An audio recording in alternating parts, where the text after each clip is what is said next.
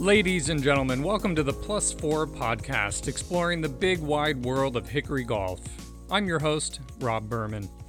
Episodes of this podcast reflect the personalities, the passion, and the pursuit of the game as it was played in the pre-1935 era across the world. Please subscribe and hit the like button to help us build our network of golfing fans coordinated in the United States through the Society of Hickory Golfers. And visit us online at plus4.org.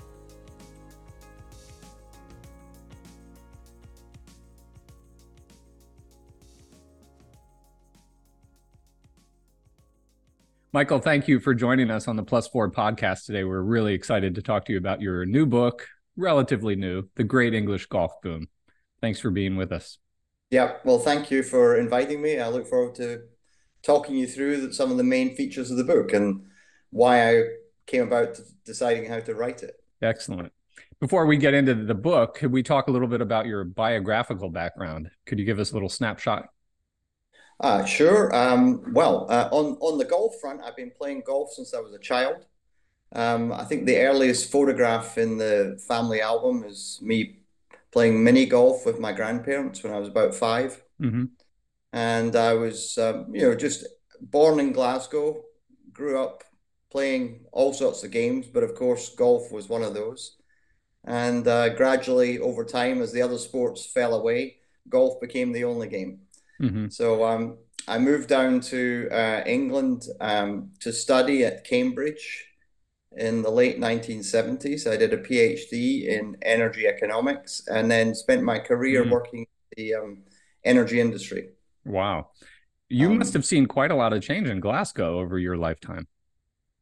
Yes, phenomenally. It was a very poor, rundown city after the Second World War, and I was born in the 50s, so it was quite a heavily polluted, quite a grim place at the time. But over time, it's brushed itself up, and it's a great city to visit these days.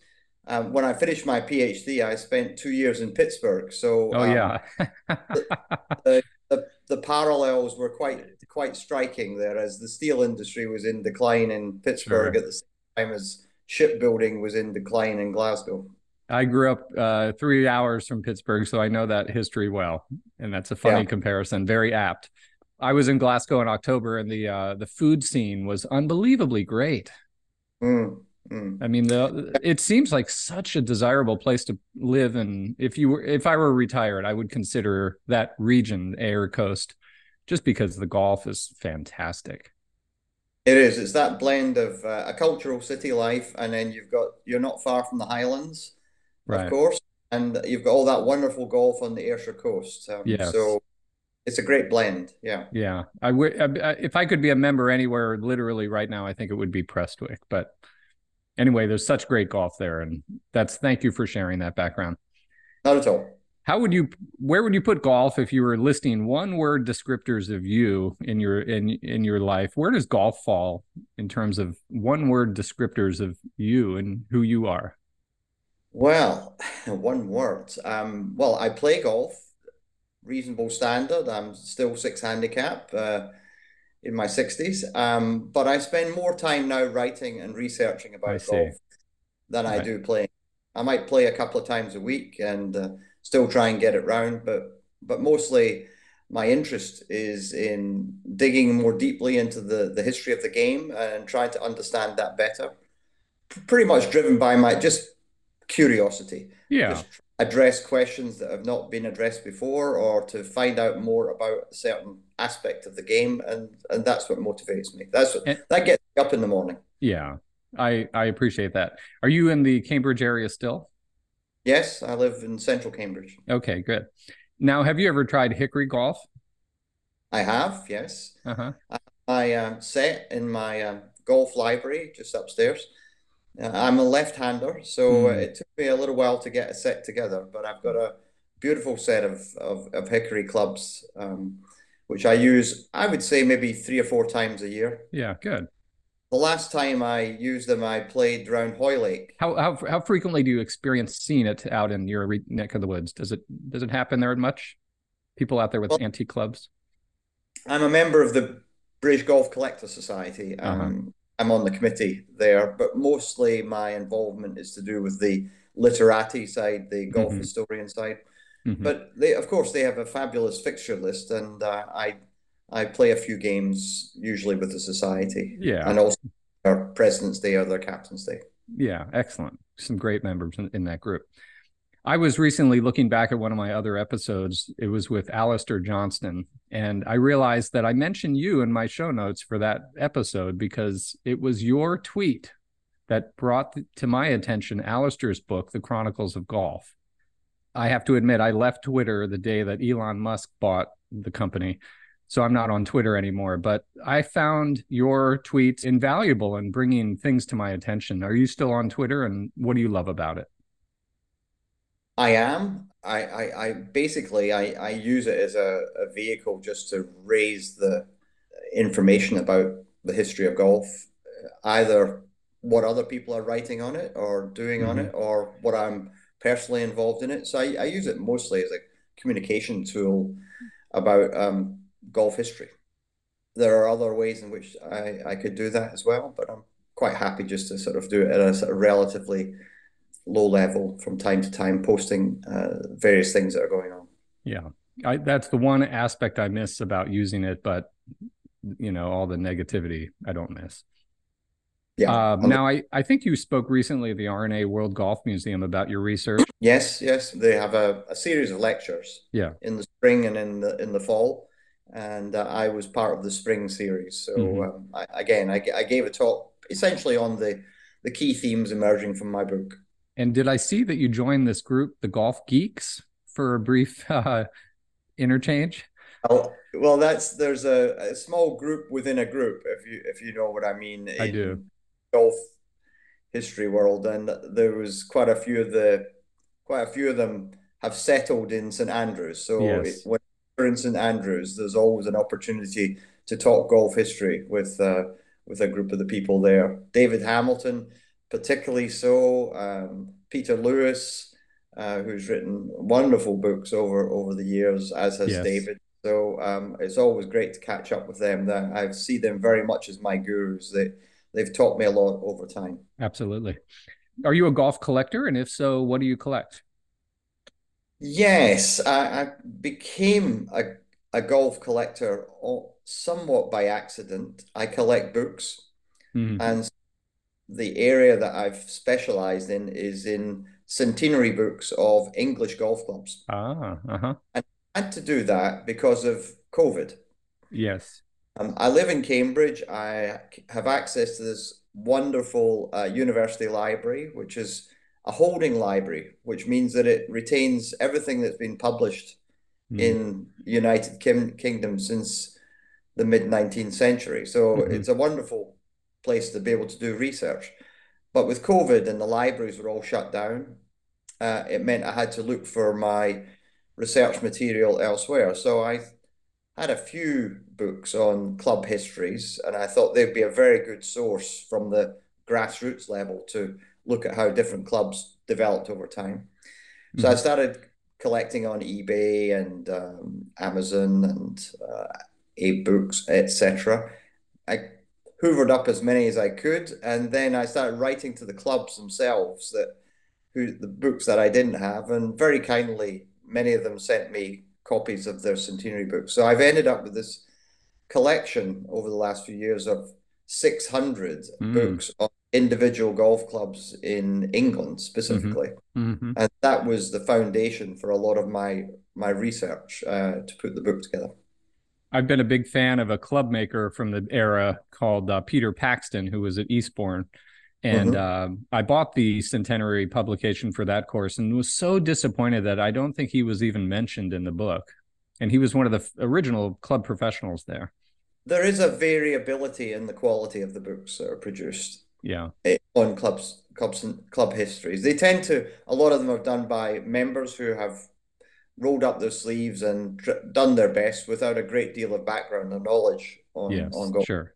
Yeah. Others much more knowledgeable and have done the research thoroughly and looked into the minute books that the clubs may still retain and built Mm-hmm. up the story from that level. but it is a bit of a movable feast in terms of the Yeah. quality. Do you have any conjecture what the RNA may do with Alistair's donation and what was it, 60,000 books that he donated? I don't specifically know the latest on that, I'm afraid. Yeah.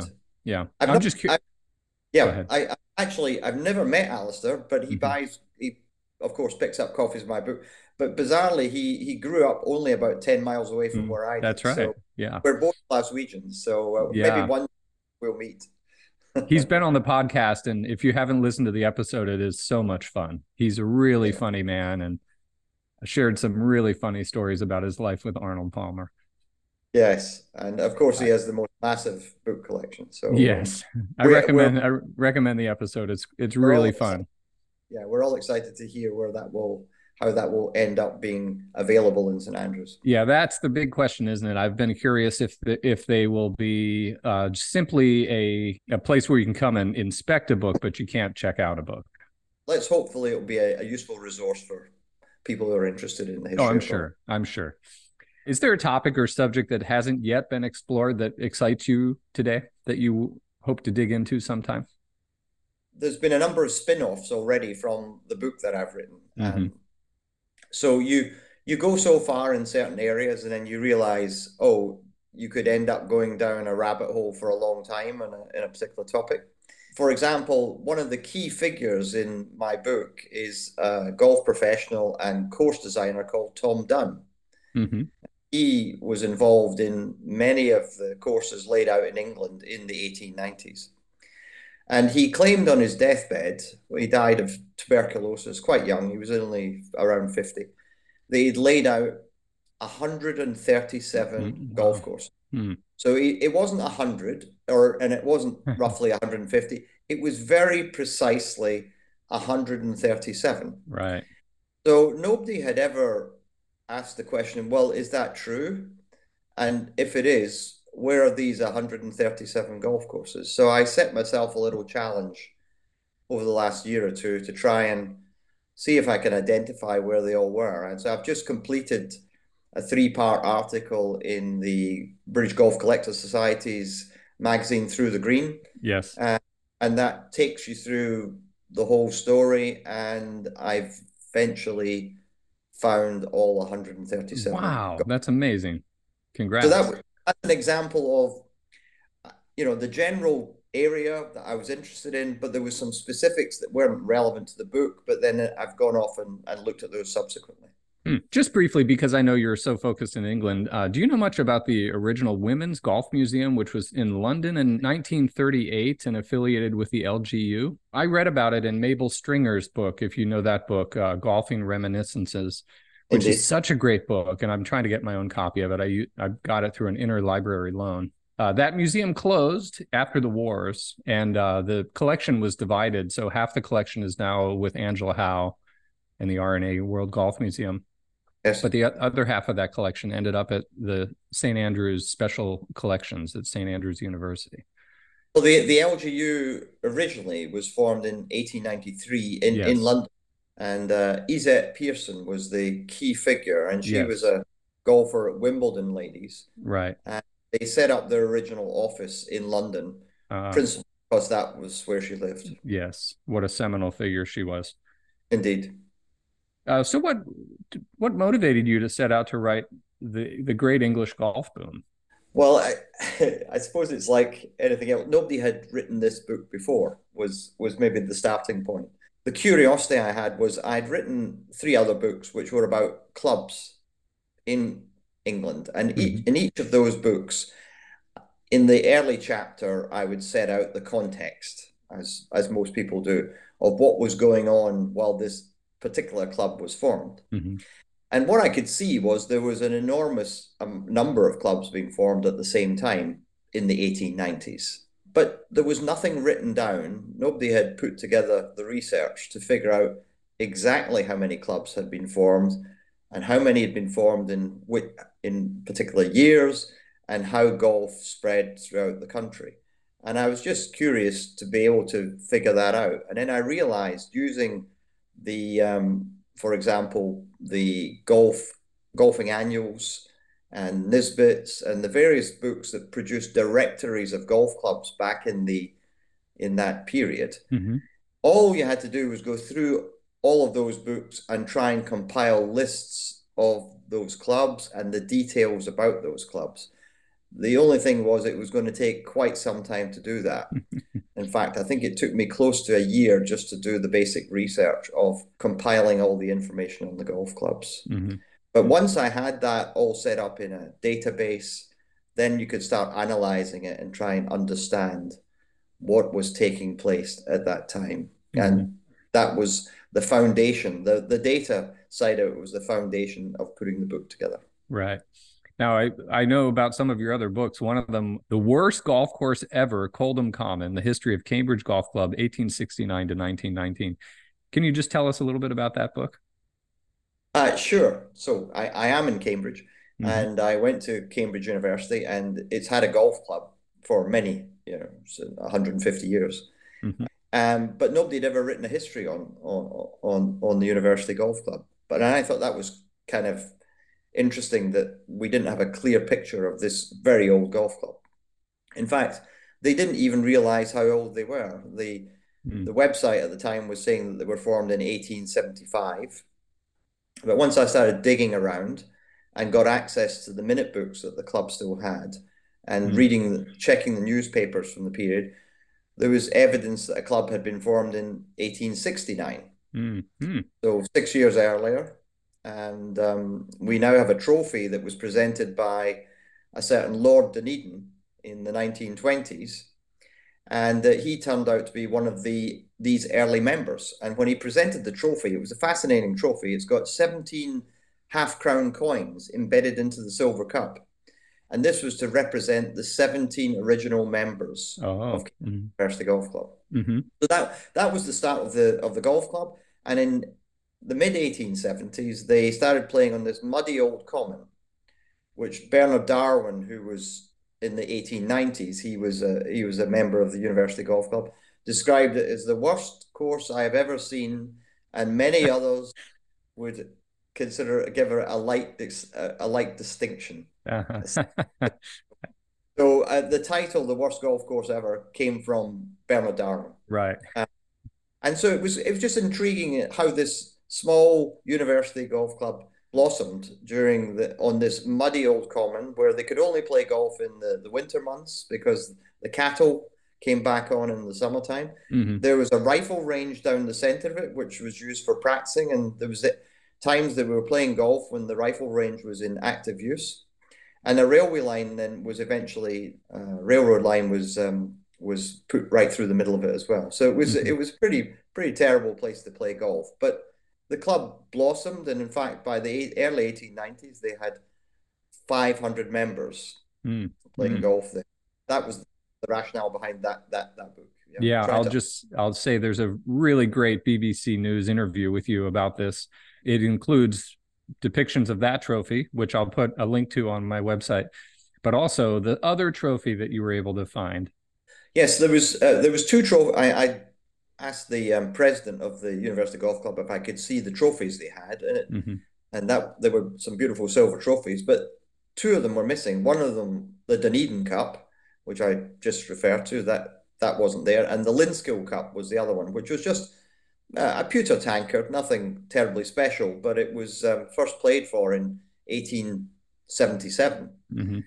Both of them were missing. So I used my research skills and going through the minute books, and I have to say also a huge amount of luck to track down these two trophies. And the Linskill Cup, it turns out, had been forgotten about at Hollandwell, which is where the Notts Golf Club plays in the Midlands here in England. Hmm. It had been played for in a match between the university and the club. And at some point, the match had gone into abeyance and the Hmm. trophy had been forgot about. So the oldest trophy they had, it just languished in the basement until I asked the question, "Do you have it by any chance?" And it Right. was discovered. The Dunedin Cup, this very valuable silver cup with the 17 half crowns, had not been seen by anybody for over 50 years, 50, 60 years. And that looked like that had completely gone. I checked One last minute before I was finishing writing my book, I went into the local jeweler's store where the Linsko Cup had been made, and I Hmm. was chatting with the head jeweler there, and he mentioned that they had an old trophy that was down in the safe and had been there for a long time.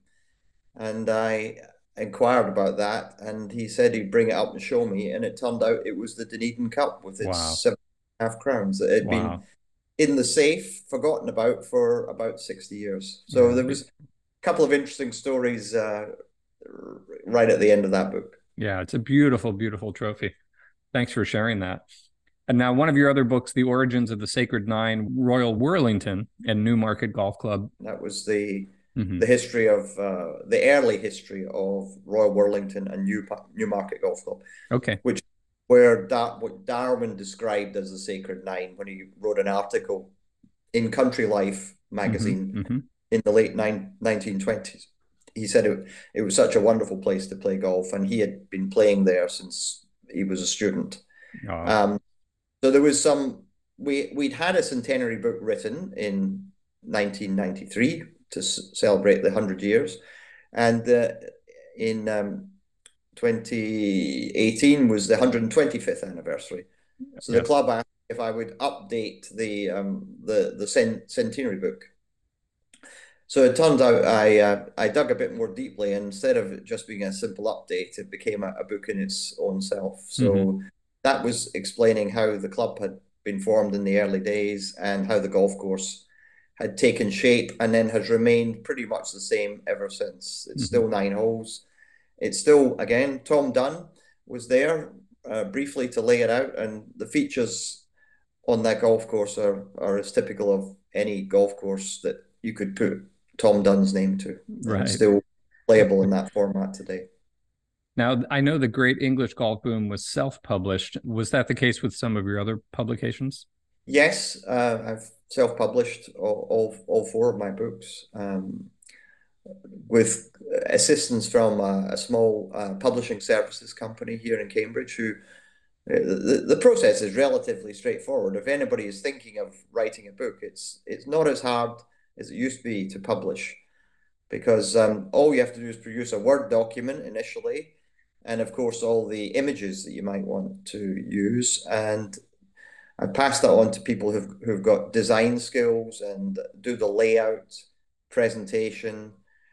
You need to do all the checking and editing and so forth, and the cover and the design style. And then you end up with a PDF document which goes to a printer. And a month later, you'll get a bundle of books Hmm. from the printer. Now, So this it's the Great English Golf Boom is a substantial publication. Was that possibly printed in Asia, or where was that printed? Do you know? no, it was printed an hour and a half's drive Wow. from Cambridge in a town called Norwich. Uh-huh. Wonderful. I imagine one of the challenges I would guess in self-publishing is simply storing and distributing all of the books. I know when I ordered my copy, it was directly through you and you posted it from the UK. Is that a dilemma in any way? Well, it is in some ways. I mean, if you went down the route of just using a major publisher to publish your books, then all of that supply chain aspect is Right. is by them. But these are small numbers, of relatively small numbers. I publish in, typically 500. In the case of the Great English Golf Boom, I've printed 1,000 books because I thought it would potentially a wider readership. But I've got to be the postman. Yeah. I've got to contact the customers. I've got to get their mailing address. I go to the post office and I post it off. But this is the one great advantage of this is I know who all my readers Hmm. are. Right.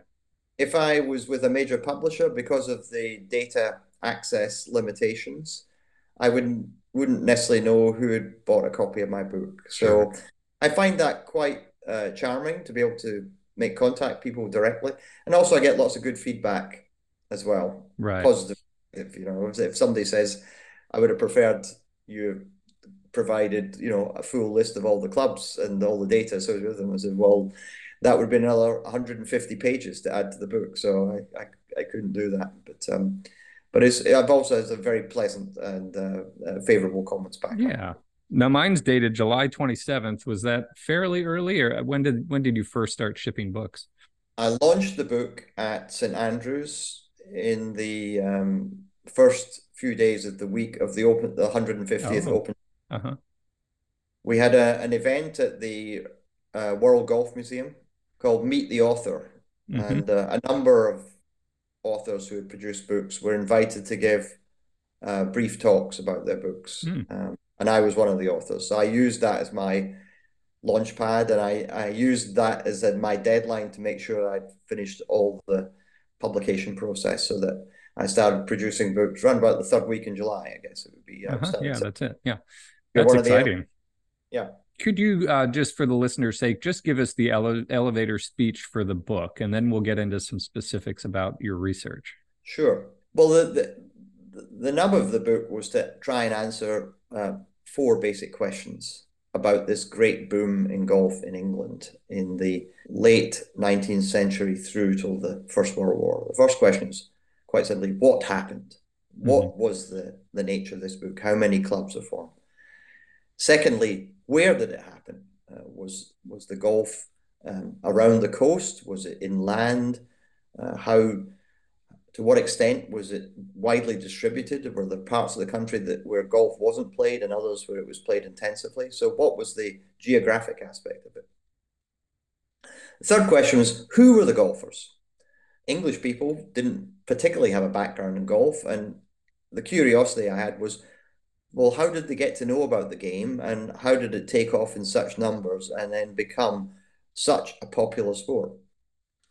And the fourth and the ultimate question was why did it happen? Hmm. Why did it happen at that particular point in time, especially as we knew that the boom in golf in Scotland had happened several decades before golf took off in England. So those are the four fundamental questions that I was trying to address in the book. Hmm. Now, probably unsurprising to the listeners, I think most people who first learn about your book make the assumption that I made, which is that, of course, it just mirrors the development of the railway system. But you debunk that with your research in terms of England. Isn't that the case? Yes, and probably one of the key messages that come out of it. I mean, whenever I during the period while I was writing my book and people were asking me, "Well, what are you up to?" I says, "Well, I'm working on this great boom in golf in England," and I would say more than 90% of them. The first thing they would say to me was, "Ah, yes, the railways," Right. and I was, "Well, not really." The railways were certainly very important in getting golf going in Scotland. The key year there was 1848. Two things happened. The gutta percha golf ball was invented and Hmm. came into play and very quickly replaced the feathery golf ball. It was much cheaper, and therefore that increased you know, the number of people who could afford to play golf in Scotland. And Hmm. secondly, round about that time, the railway network expanded in Scotland, enabling people who lived in the cities and towns to go to the coast. And then they were seeing golf in Scotland for the first time. Golf, the railways also were linked up between England and Scotland around about that time.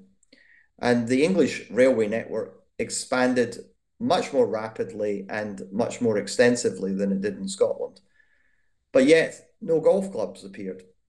So this was the intriguing thing was that when in Scotland in the early 1850s, there was about 30 or 40 golf clubs all scattered around the coast.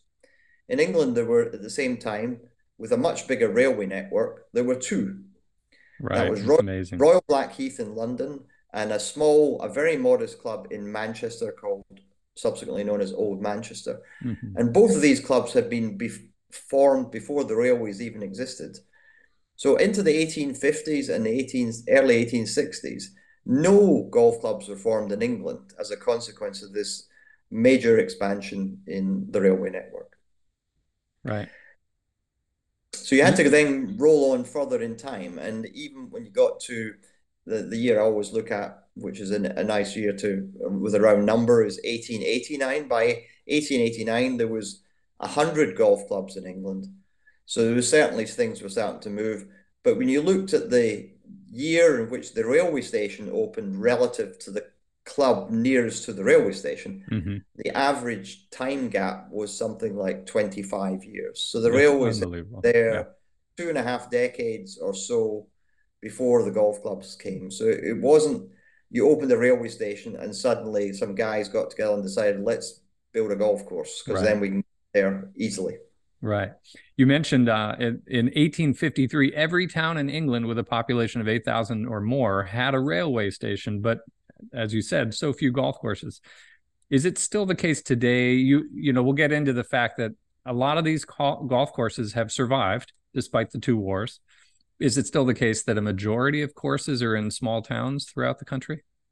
This was certainly one of the fascinating things that came out of my research was that of all the clubs that were formed in this great boom period, which as I briefly mentioned, there was 100 in England by 1889. 1889. Right. Then 1,200 golf clubs were formed between 1890 and 1914. So in a 25-year period, 1,200 golf, almost one a week Right. for a quarter of a century, which Yeah. is, and half of those clubs were in towns with populations of less than 10,000. Mm-hmm. So it wasn't the big cities where golf was, there was golf being played in cities, but if it was about the scatter of golf around the country. And it penetrated down to even the smallest communities that existed in England at that time. Nowadays, there was clearly a lot of clubs closed or were abandoned during the First and then the Second World War, and then there's been periods of austerity. Mm-hmm. Mm-hmm. So golf is probably coalesced around larger population areas nowadays than it was at that time. Mm-hmm. One of the things that seems so different than the development in Scotland, as you alluded to a minute ago, is the way that golf was not centralized in England, right? And I think despite the first two that you mentioned, as let's say before there were 100 courses, they were all over the country, right? Royal North Devon and Royal St. George's. I mean, they were just all over. They weren't really centralized, were they? No, every if I can get my facts right here, every county in England had a golf club by 1892. Mm, right. So that shows that the spread was pretty much everywhere. Mm-hmm. There wasn't any obvious gaps in the geographically where golf could be played, even in some quite challenging conditions like on moorland, which tends to be wet and difficult to maintain. Mm-hmm. There was still golf courses being developed in small communities and in moorland areas. And But may I interrupt for a minute? Is yes, certainly. Yorkshire is a representation of that? Moreland, maybe? It became so, yes. I mean, Uh-huh. Yorkshire came to the game a little bit more slowly than some in some areas. In 1889, my reference point of 100 clubs, there was only two in Yorkshire at that Mm-hmm. time. Mm-hmm. But over the next 25 years, over 100 clubs were formed in Yorkshire and became Oh. the county with the most golf clubs. So, uh, you know, many of these were on parkland rather than moorland. They would be near towns or small towns. And wherever there Hmm. was some common land or some private land that was amenable to laying out 9 holes, then that happened pretty quickly and across throughout the country. I mean the big difference between Scotland and England is that in Scotland golf developed at the coast, and Yes, right. if you had links land, that was the ideal place to play golf. And you mentioned Robert, you mentioned Royal North Devon. You could mention Hoylake, Royal Liverpool, Royal Mm-hmm. St George's. These are the clubs that you think of today as from that era. But the links land-based golf clubs in England were in the minority. Yes. Only only 4% of the clubs formed in that period were on links land. Mm. 85% were formed inland. And this was again, the great difference between Scotland and England. And in some ways, the model of what was happening in England was the model of how golf spread subsequently around the world. Most golf, as we know to this day, it tends to be more inland in terms of Mm-hmm. the number of clubs that exist rather than at the coast. You always treasure any wonderful land you get at the coast, but the the great boom in golf in England was an inland move. So golf was played close to where people lived, They didn't need to catch the train because most of the members lived closer to their golf club than did to the railway station. Right, right. Hmm. Um, and they played typically on parkland, pasture land, rather than links land. And Hmm. more often than not, the number of holes they had in their course when they laid it out initially was 9 holes rather than Hmm. 18. Yes. Right, right, right. As you built this massive database, you must have been cross-referencing your research with population size.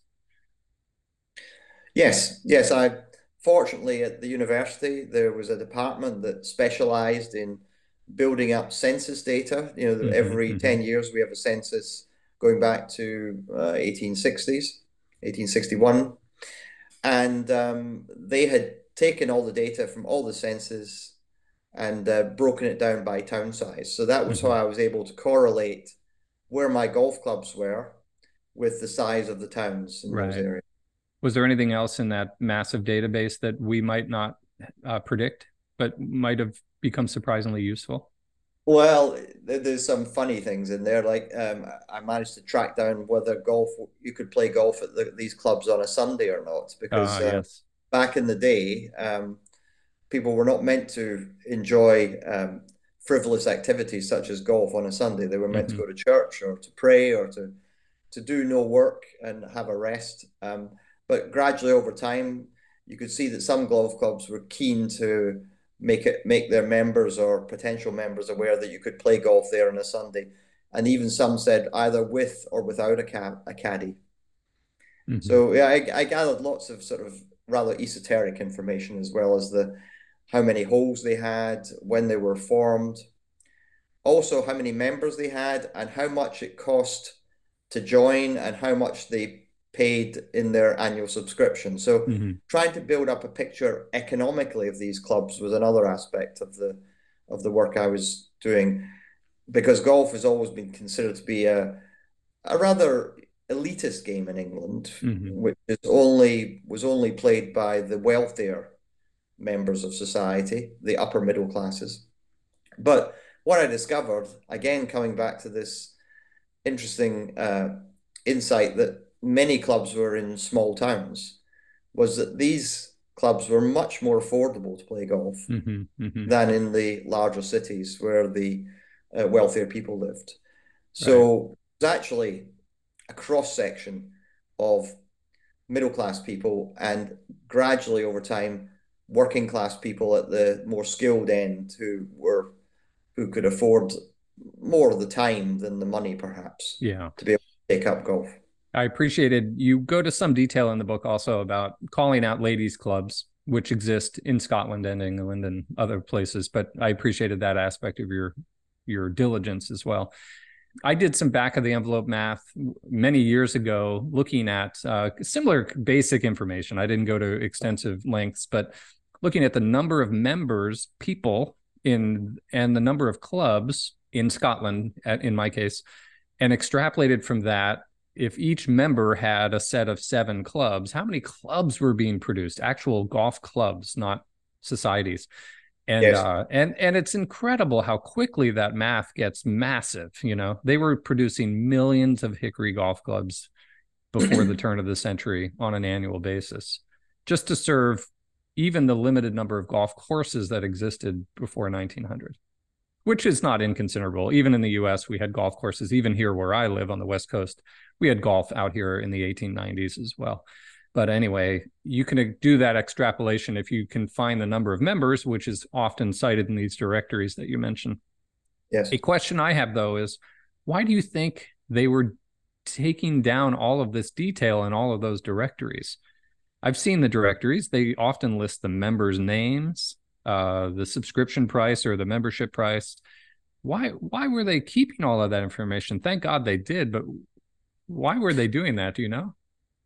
Well, I guess the analogy to some extent is the website today Mm, of every golf club has a website, yeah. and they want to inform their existing members of what's going on, but more importantly, they want to attract visitors and new members. So they have to provide some information to do Hmm. that, Hmm. and I think this was, you know, to the extent that there was social mobility in those days and people were moving around, if they were already a golfer, then they want to find out what golf clubs existed in the area they might be moving to Hmm. and how Hmm. much Mm. it would cost to play. And in Yes. some towns, for example, there was a spectrum from a relatively modest amount to a much more expensive amount, so they can could cut their cloth accordingly to Right. decide which club they could join. Sure. Similar to visitors, I mean, the visitor rates were also printed in these publications. So you knew how much if you wanted to go and have a game on a Sunday, or if you were on holiday and you were at the coast, you could buy a weekly ticket or a monthly ticket to play Hmm. golf. And so this was an information service. But Yeah, of course, if you're a historian looking back on it, then it's very valuable information then to be able to absolutely. figure out an aspect of the question was who was playing golf? Well, clearly those who could afford to play golf were playing golf. Right. Yeah, wonderful. I think I heard an interview you did with the Cookie Jar podcast in which you described the fact that you literally lined up some of these paper products in your home when you were building the chronology of the development of your research. Is that the case? Yeah, that was my the collection of golf club histories. Hmm. So they're no longer on my floor in my office because I've now created a library where they are.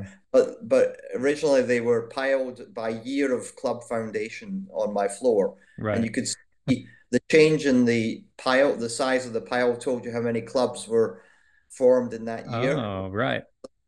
So across my floor, you had a histogram showing this change. The golf boom, the English golf boom, was It on was my study literal. floor. I love that. So it's like a bar graph, but on your floor. Indeed, yeah. That's pretty neat. I've got some bookcases now, so they're not quite as attractively located. That's good. Railroads came about in the 1840s in Scotland. You and I have talked about that briefly already. At that time, there were just a handful of courses or golf membership clubs. For context, can you remind us about the Industrial Revolution in Britain? It was much earlier there than it was in the US. I'm sure I Yes, know. yes. When would you say the Industrial Revolution occurred in Britain?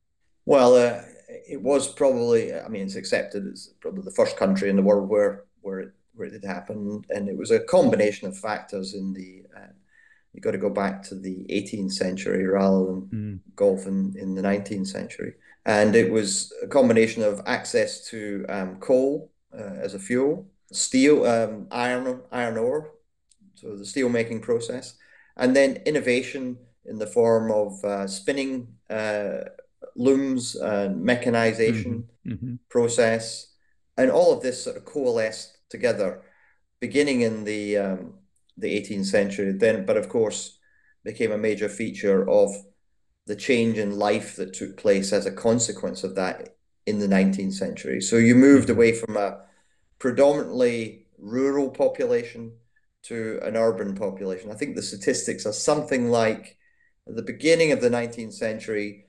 20% of people lived in cities, and by the end of the 19th century, 80% of people in Mm. Great Britain lived in cities. So there was this huge transformation went on during that period as a consequence of all of the developments associated with the Industrial Revolution.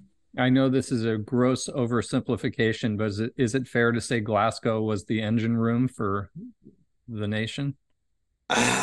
Well, it was the shipbuilding capital, Uh-huh. certainly, and there was steel mills in North Lanarkshire, which was went towards both producing the railways, the railway engines, the ships. So Glasgow was an important feature, but so was Liverpool Hmm.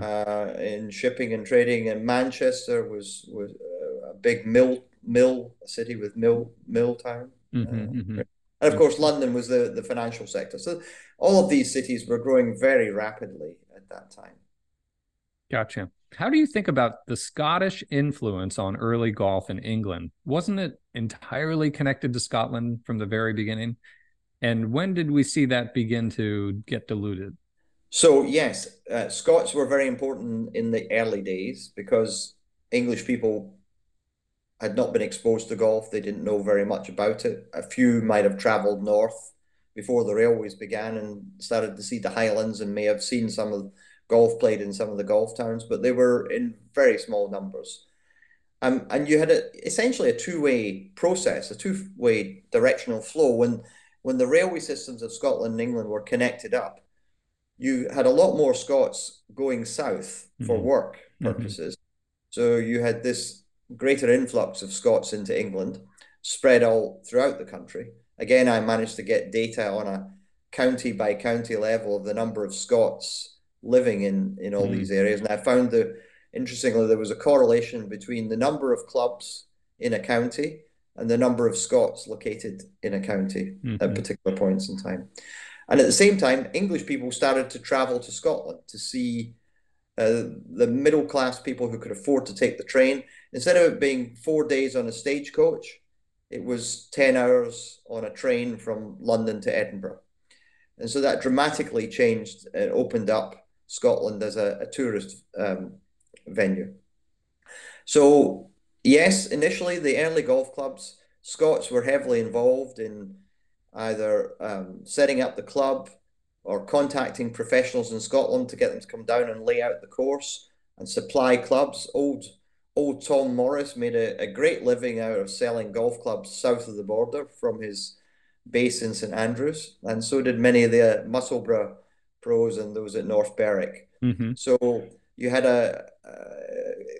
some of these great professionals of the era in Scotland. They gravitated south, became club professionals around the country, and gradually more and more Englishmen, and it was men predominantly in the early days, women came somewhat later and Mm-hmm. in important numbers, began to get that golf was an interesting game to play. And over time, as we moved from, let's say, the 1860s through to about the late 1880s, gradually it was English people by that time. By the late 1880s, English people were setting up golf clubs. They weren't so longer dependent on Scots for doing that. You Mm-hmm. still have a cross section of Scots in all of these clubs, but they weren't the principal drivers by that time. Gotcha.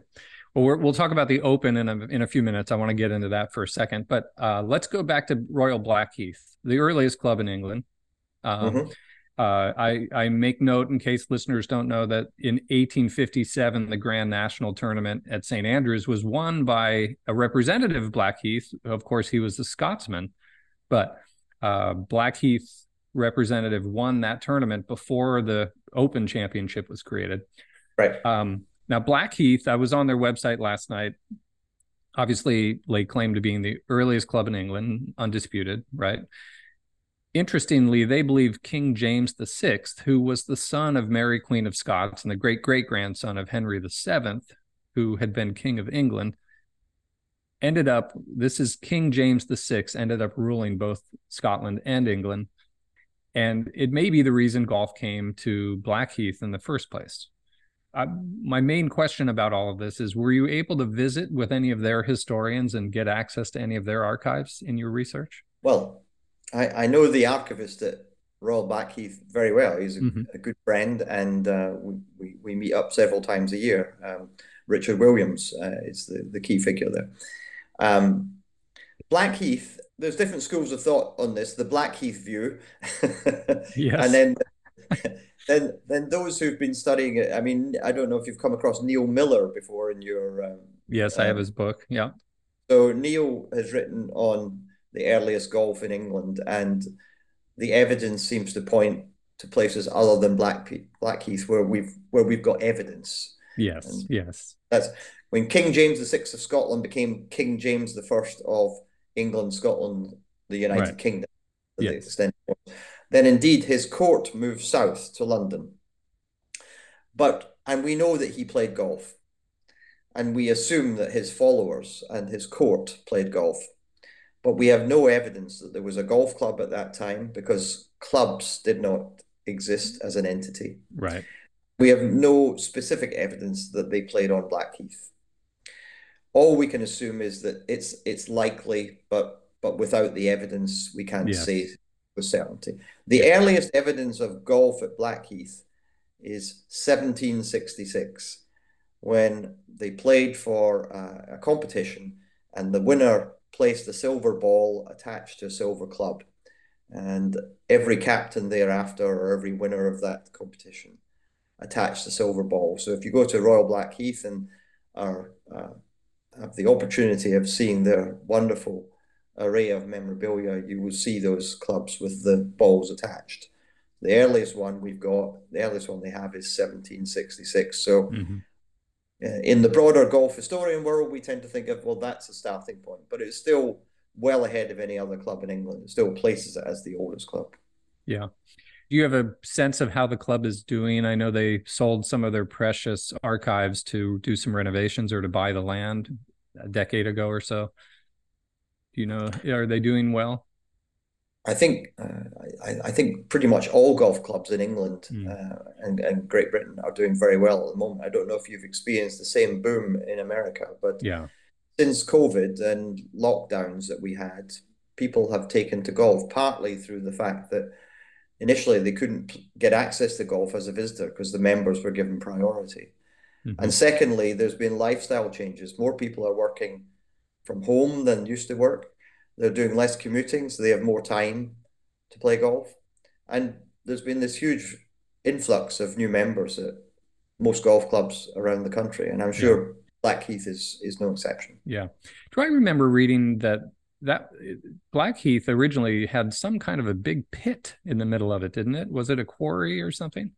Yeah, gravel quarries.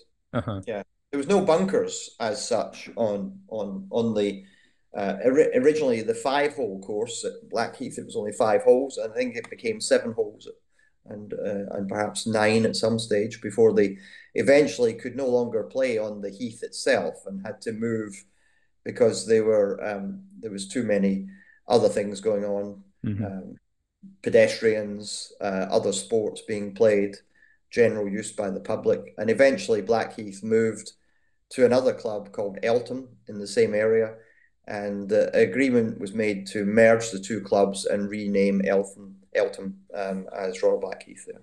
I see. That was in Um, 1923 that happened. gotcha. Could you talk just briefly about golf in England in broad general terms? How do you think of golf there in terms of links, Parkland, Heathland, et cetera? And could you just give listeners a sense of the difference between those styles? Well, the classic linksland is as anyone who has come from the US over to play golf here, similar characteristics to whether you're in Scotland or England. The land was created by a combination of the wind and the sea, and the sand dunes eventually took hold of the various grasses and bound it together. And of course, the Scottish game of golf took off essentially starting on linksland. And England has, I think there's something like 50 clubs in England on linksland. Hmm. Would you All of give those. just a few examples of some of them as we talk about them? Oh, certainly. I think I mentioned that the main ones where the Open Championship are played, of Sure. course, include Hoylake, Royal Liverpool, Lytham, Birkdale. Those three are up on the West Lancs course, the northwest of England. Hmm.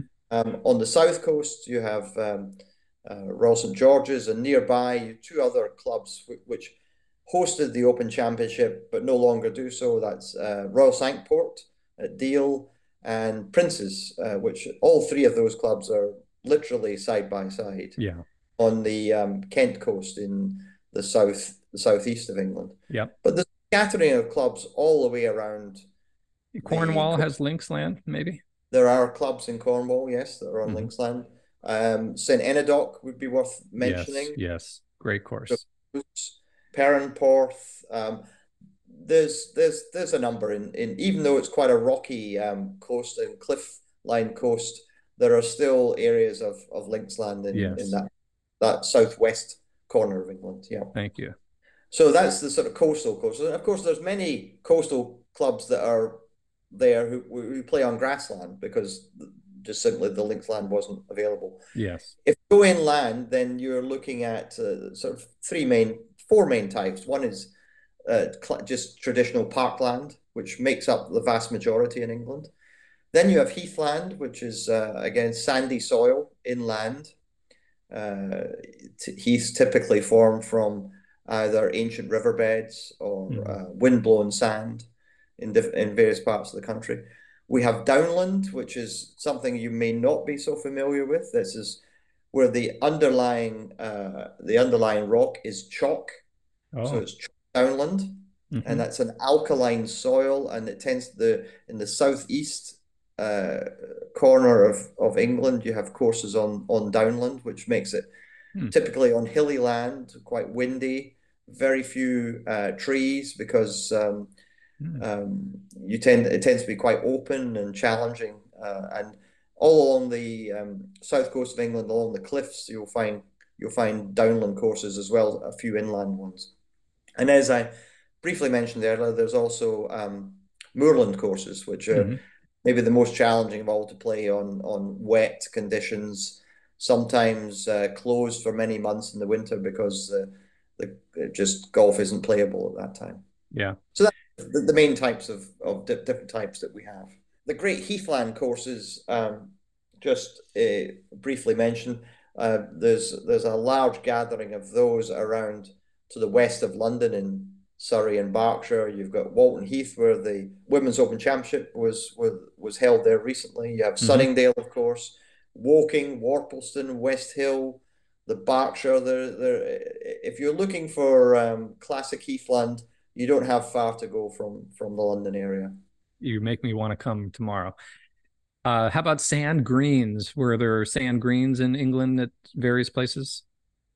No, no, we that didn't occur as far as I'm Mm-hmm. aware. It was based the initial greens were very very simple, very rudimentary.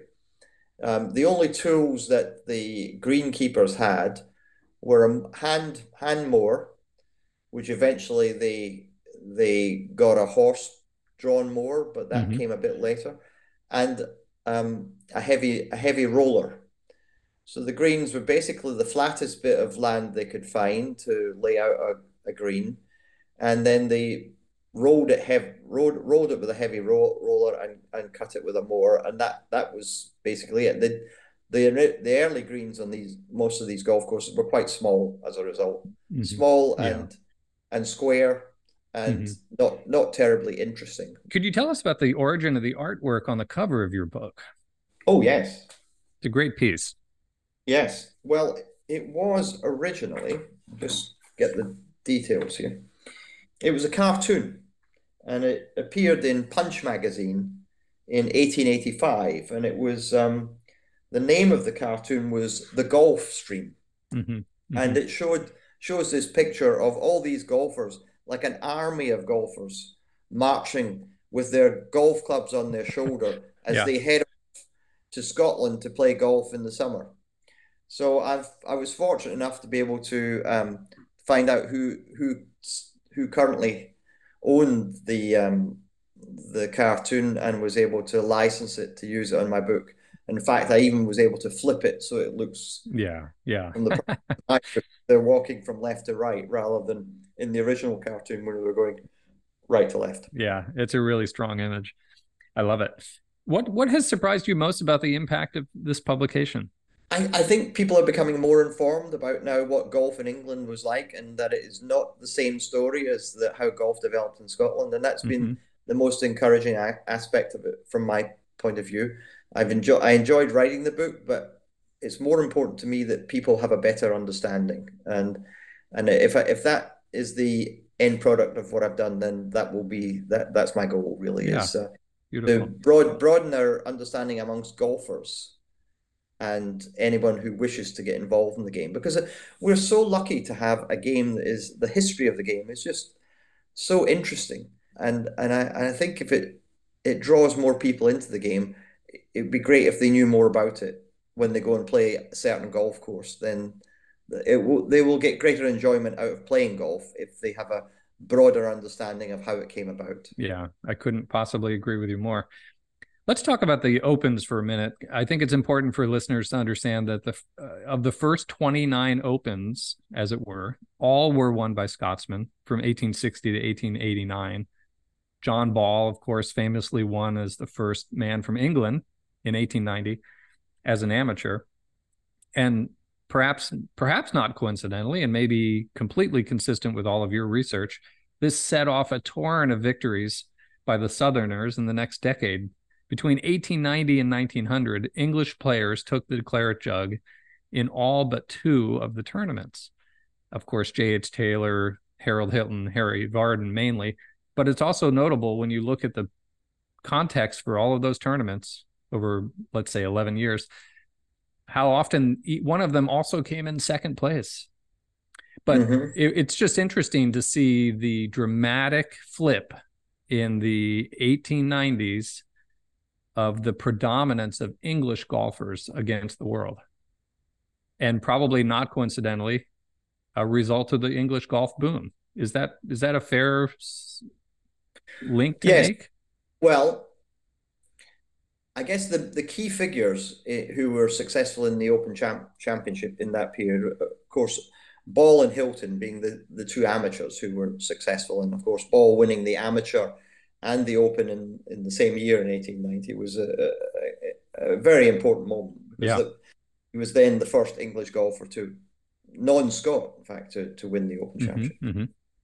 The three key big figures in golf who won 6, 5, and 5 Open Championships between 1893 and 1914 were Varden, Taylor, and Braid. Now, Braid, of course, was a Scot, and he won 5. But of course, he was based in England by that time. Mm-hmm, mm-hmm. So he was somewhat anglicised. Varden was from Jersey, an island, a crown dependency offshore, Right, right. but probably could still be counted as England. Again, he was based at an English club during this period. So although they may not strictly have been English, Mm-hmm. they were based there. So you could say that there was a large the majority of the wins at that time. Even Sandy Herd, who was another Scot who won, but he was based in England by that time. Mm-hmm. So I think what's behind this was the fact that golf clubs in England were booming. There was a lot of golf going on. There was a lot of members, and Scots or others who had become good at the game were more likely to be well paid working as a professional at an English club. So Braid was at Walton Heath when it began. He was the first professional there, and he remained there until his death in the 1950s. J.H. Taylor was Royal Mid Surrey, and Varden was at Ganton for a period of time Mm-hmm, as well. mm-hmm. So, Tottenham Ridge. Yeah. I think there's a sort of it's quite hard to know if there's a chicken and egg effect here that golf became popular because people wanted to play it, but also the media attention of the great championships brought to people's attention that golf was an interesting game to play. And you'll probably know my good friend Stephen Proctor, who Mm-hmm. has written The Long Golden Afternoon. And the two of us were writing our books at the same time about the same period. And we were in good contact with it throughout the period. But we've written our books from slightly different angles. And I think Mm-hmm. the interaction between the two gives you the answer. So if you were to Right. buy both books, you'd see the perspective from the champions and the championships and how that attracted people to golf. While from my perspective, the other angle is that golf is intrinsically such a fun game to play that it's not surprising so many people were drawn to it when the clubs began to form. Yeah. Steven's been very kind. He's a listener to the podcast, so he'll hear this, I'm sure. So what's next for you, Michael? Do you have something coming up next? Yes, I'm writing 2 books at the moment, Mm-hmm. which are not they won't be out in a hurry. They're slightly longer term projects. So the first one is with a small team. I'm heading up a small editorial team to write a book on the history of the Senior Golfer Society, which is the British senior golfers. Mm-hmm. Mm-hmm. You probably know the Americans formed their own US Senior Golfing Association in, well, I think their first event was in something like 1905, and they formally constituted in around about 1918 or something of that order. And then the Canadians joined in too, and they had annual matches between Canada and America at senior level over 55s. And then the British came along in the 1920s. So 1926 was when the Senior Golfer Society was formed. So we're putting together a centenary book to describe Ah, the perfect. society's. So that's one. And recently, I've just been commissioned to write the history of a famous links-based golf club in England called Hunstanton Oh, yes. on North Norfolk coast. So that's a second project which I'm just getting underway. So these will take over the next couple of years or so of Yeah, my time. I love it. Could you tell listeners how they can obtain a copy of your book and follow you on social media? Certainly. So on social media, if you're still on Twitter, then I'm at Golf History Mike is my handle.